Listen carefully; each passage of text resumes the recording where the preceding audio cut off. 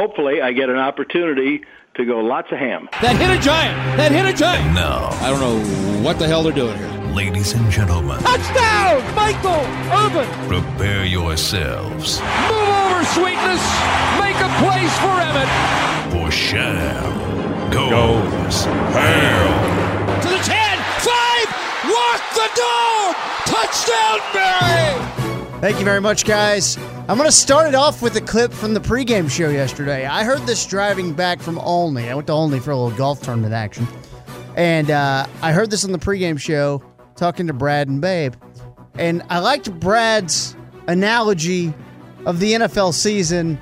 And he was talking about fans freaking out after 3 losses.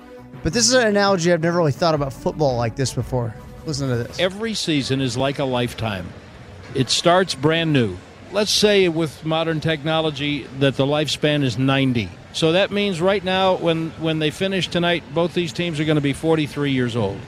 Now, why in the world would you give up on a 43-year-old?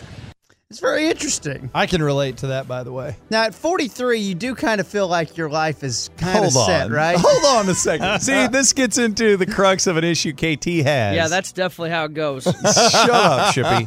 Shippy, You guys, we first started working with you youngins. I was 25 when I started working. You guys with act like 40 was 80. I mean, you guys seriously think at 40 you should start thinking about your retirement and where you're going to go die. Here's the problem with all of this. So when you're young, you have no real good feel for time. And when you're old, time flies. Like, for example, 20 minutes ago, I said something that happened 20 years ago happened 7 years ago, and I was very convinced that it was just 7 years ago. Are you blaming that on old age? Because I just blame it on your lack of attention to detail. No. I'm blaming it on old age because what happens is everything just starts being compressed. I was like, I was 12 when that tornado hit. And you sit there and you go, yeah, but it's like I'd already been an adult for 10 years or whatever. It all runs together. It's tough. It just feels like it all happened 5 minutes ago. And that's Brad's point. Yeah. I thought that was good, though. So after the bye week, after the Giants game, this will be I guess let's say the lifespan's 100. So for easy math, a 50-year-old person. Mm-hmm. Why would you give up on a 50-year-old person? Still a lot pretty much over at that point. Let's go to the big fumble to start the game. Over to Zach Ertz. 2nd and 10 at the Eagle 35. Wentz in the gun with Sanders next to him, and Wentz back and looks for the check down and has it to the tight end. Fumble! Oh! Cowboys have the ball! That was not Ertz. That was Goddard. I'm sorry about that. That was Goddard. Yeah, pretty awesome. Jalen came over, got his paws on the ball, just like we saw him do in that Miami game. And finally something goes right. And then the Cowboys got the ball at the 45-yard line. Finally on the opposing territory. Finally. We've been waiting for this. What a way to start the game. And again, all the narratives that we believe to be true, for the most part, were flipped on their head almost immediately in this game, which is why it's so great. You can never predict what's going to happen. And right when you think your team sucks and they're done, they go and redeem themselves. It's great. It means nothing if you can't punch it in. The Cowboys start to drive, and then this happens. Pollard, the running back. Tavon Austin in motion, coming to the left. And they will pitch it right to Austin. He's got a first down. 15, cuts it to 10. Running to the 5, to the pylon. Touchdown, Tavon Austin.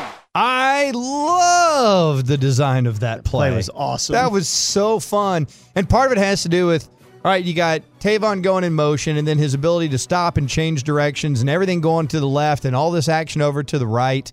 That was beautiful. That was absolutely beautiful. And if it hadn't worked and he got bloated up in the backfield, we'd be killing Kellen. But again, it's one of those narratives. Oh, my God, the offense is stalled. They're not being creative. They don't know what they're doing. What the hell's happening? And then, bam, how about that? A little creativity. Yep. I don't know what's going on in the inner workings. I know they're uncomfortable talking about scheme. But I went to bed last night and I went, that felt like a Kellen game. See, I think that's kind of that Like old a Kellen game. that old John Daniels thing where he'd be like, yeah, the bad trades, that was Thad. The good trades were me. And it's easy. It's all Kellen. It's all Kellen. Right. And I think Kellen has experienced some growing pains. And make no mistake about it, he's executing Garrett's scheme But come on, you can't just, if something goes good, give the love to Kellen. If something goes bad, just say, oh, Kellen, somebody must have screwed Kellen over on that. How about that 8-yard quarterback sneak that Kellen called? That was crazy. That was a good time it's to really call. not, to me, though, about it being successful or not. It's just looking at it. I agree Like, with how did that. out of nowhere Pollard and Jarwin get involved in the offense? Right. Like, it just felt more Kellen than Jason. No, And who I hear knows? you. I could be wrong. I'm happy to be It's wrong. at least our myth of what we've turned Kellen into. It felt a lot more like that. I also was going on that play. I hope one of two things. I hope, one, that he saw something and drew it up this week, on the fly. Mm-hmm. Or I hope that he's had that in his back pocket and has been sitting on it for this Eagles game, which Right. could very possibly be true. I hope that there's a ton of stuff he's sitting on, baby. And I hope the next time somebody sees that look, there's another option on that play that has yet to reveal itself. I'm actually one of the guys who likes Orlando Skandrick. That was really good here. He was. I got nothing against Orlando. Yeah. And it was really cool, though, to see Tavon Austin slow play him and just kind of, it looked like he was almost taunting him. He was really just kind of setting him up. But I like how Tavon will slow it down and then dial it up. That was really awesome. 7-0.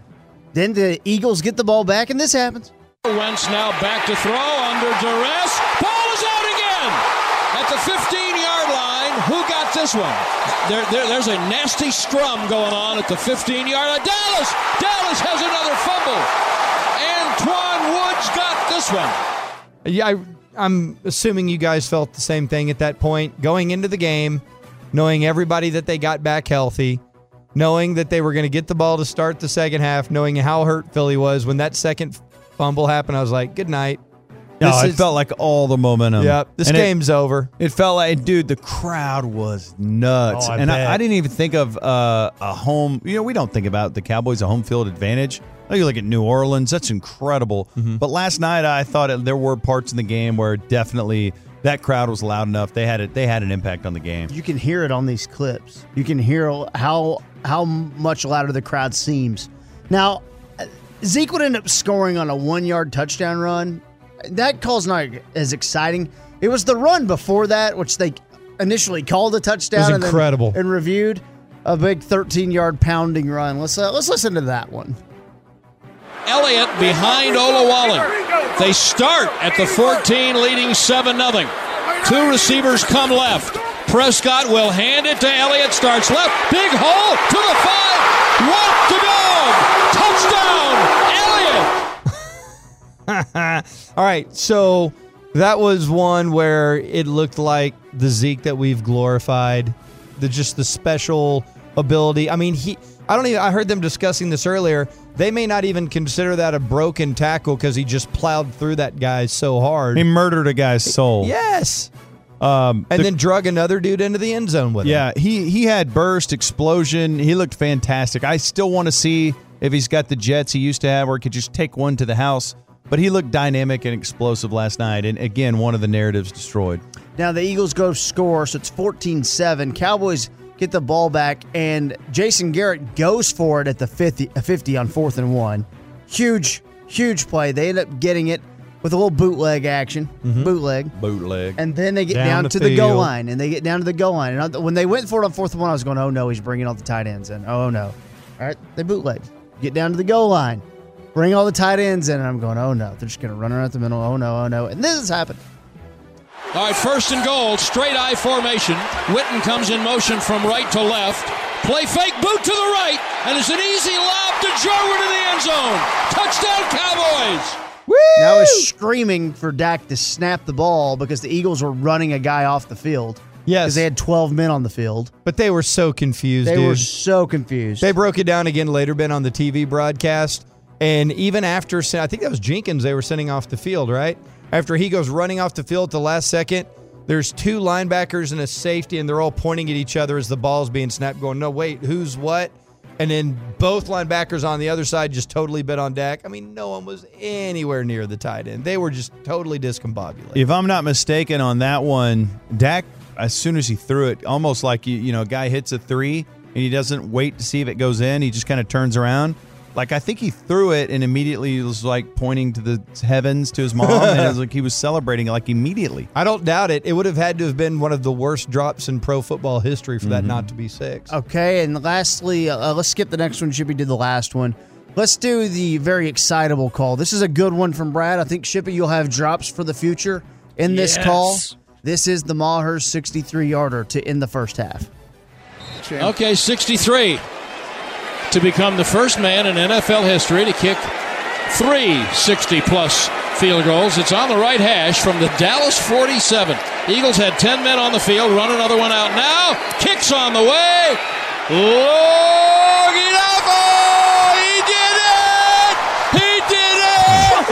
It's history. Brett Maher is the first kicker in NFL history to hit 3 60-plus yard field goals in his career. And the Cowboys go to the dressing room up 27-7. Yeah. What a call. That's great. You gotta feel the ball. It's like the ball had a mouth and was talking. Oh, he did it! He did it! You know what that incredible field goal obscured? Some of the worst clock management. Oh, yes. I mean, just brutal. So keep in mind. What did you have a problem with specifically? Zeke not going out of burning bounds? the timeout after the sack. You've got them pinned inside their 20. There's like a minute 30 to go. You have 3 timeouts. Yeah.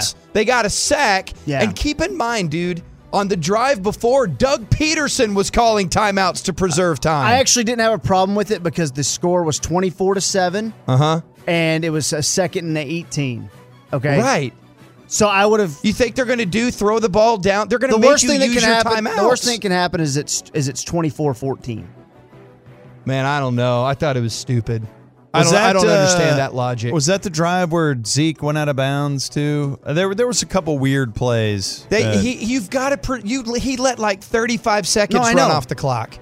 I know, but It's 2nd and 18, and they're backed but what up. if the Eagles get a first down and have time to go score? Okay, well, I will take my odds on that. I'll take my chance. He because hedged. I know, but what I'm saying is, dude, at 2nd and 18, they're inside their own 20. At that point, they're trying to escape the half. Yeah. They're not going to try and pick up 18 yards. They're going to run the ball and make you burn your timeouts. Well, they threw it. On 2nd down, they threw it. And then he used his timeout. And then he used his timeout. He and that was hedged. even worse. And so you know what? The reason they had to try one of the longest field goals in the history of the league is because they didn't have time to move the ball. I understand what you're saying, but I will say that I'm not going to drive out of the lane and kill Garrett on this one because that they checked down to Jason for 5 yards, then they called a timeout. I had more of a problem with that.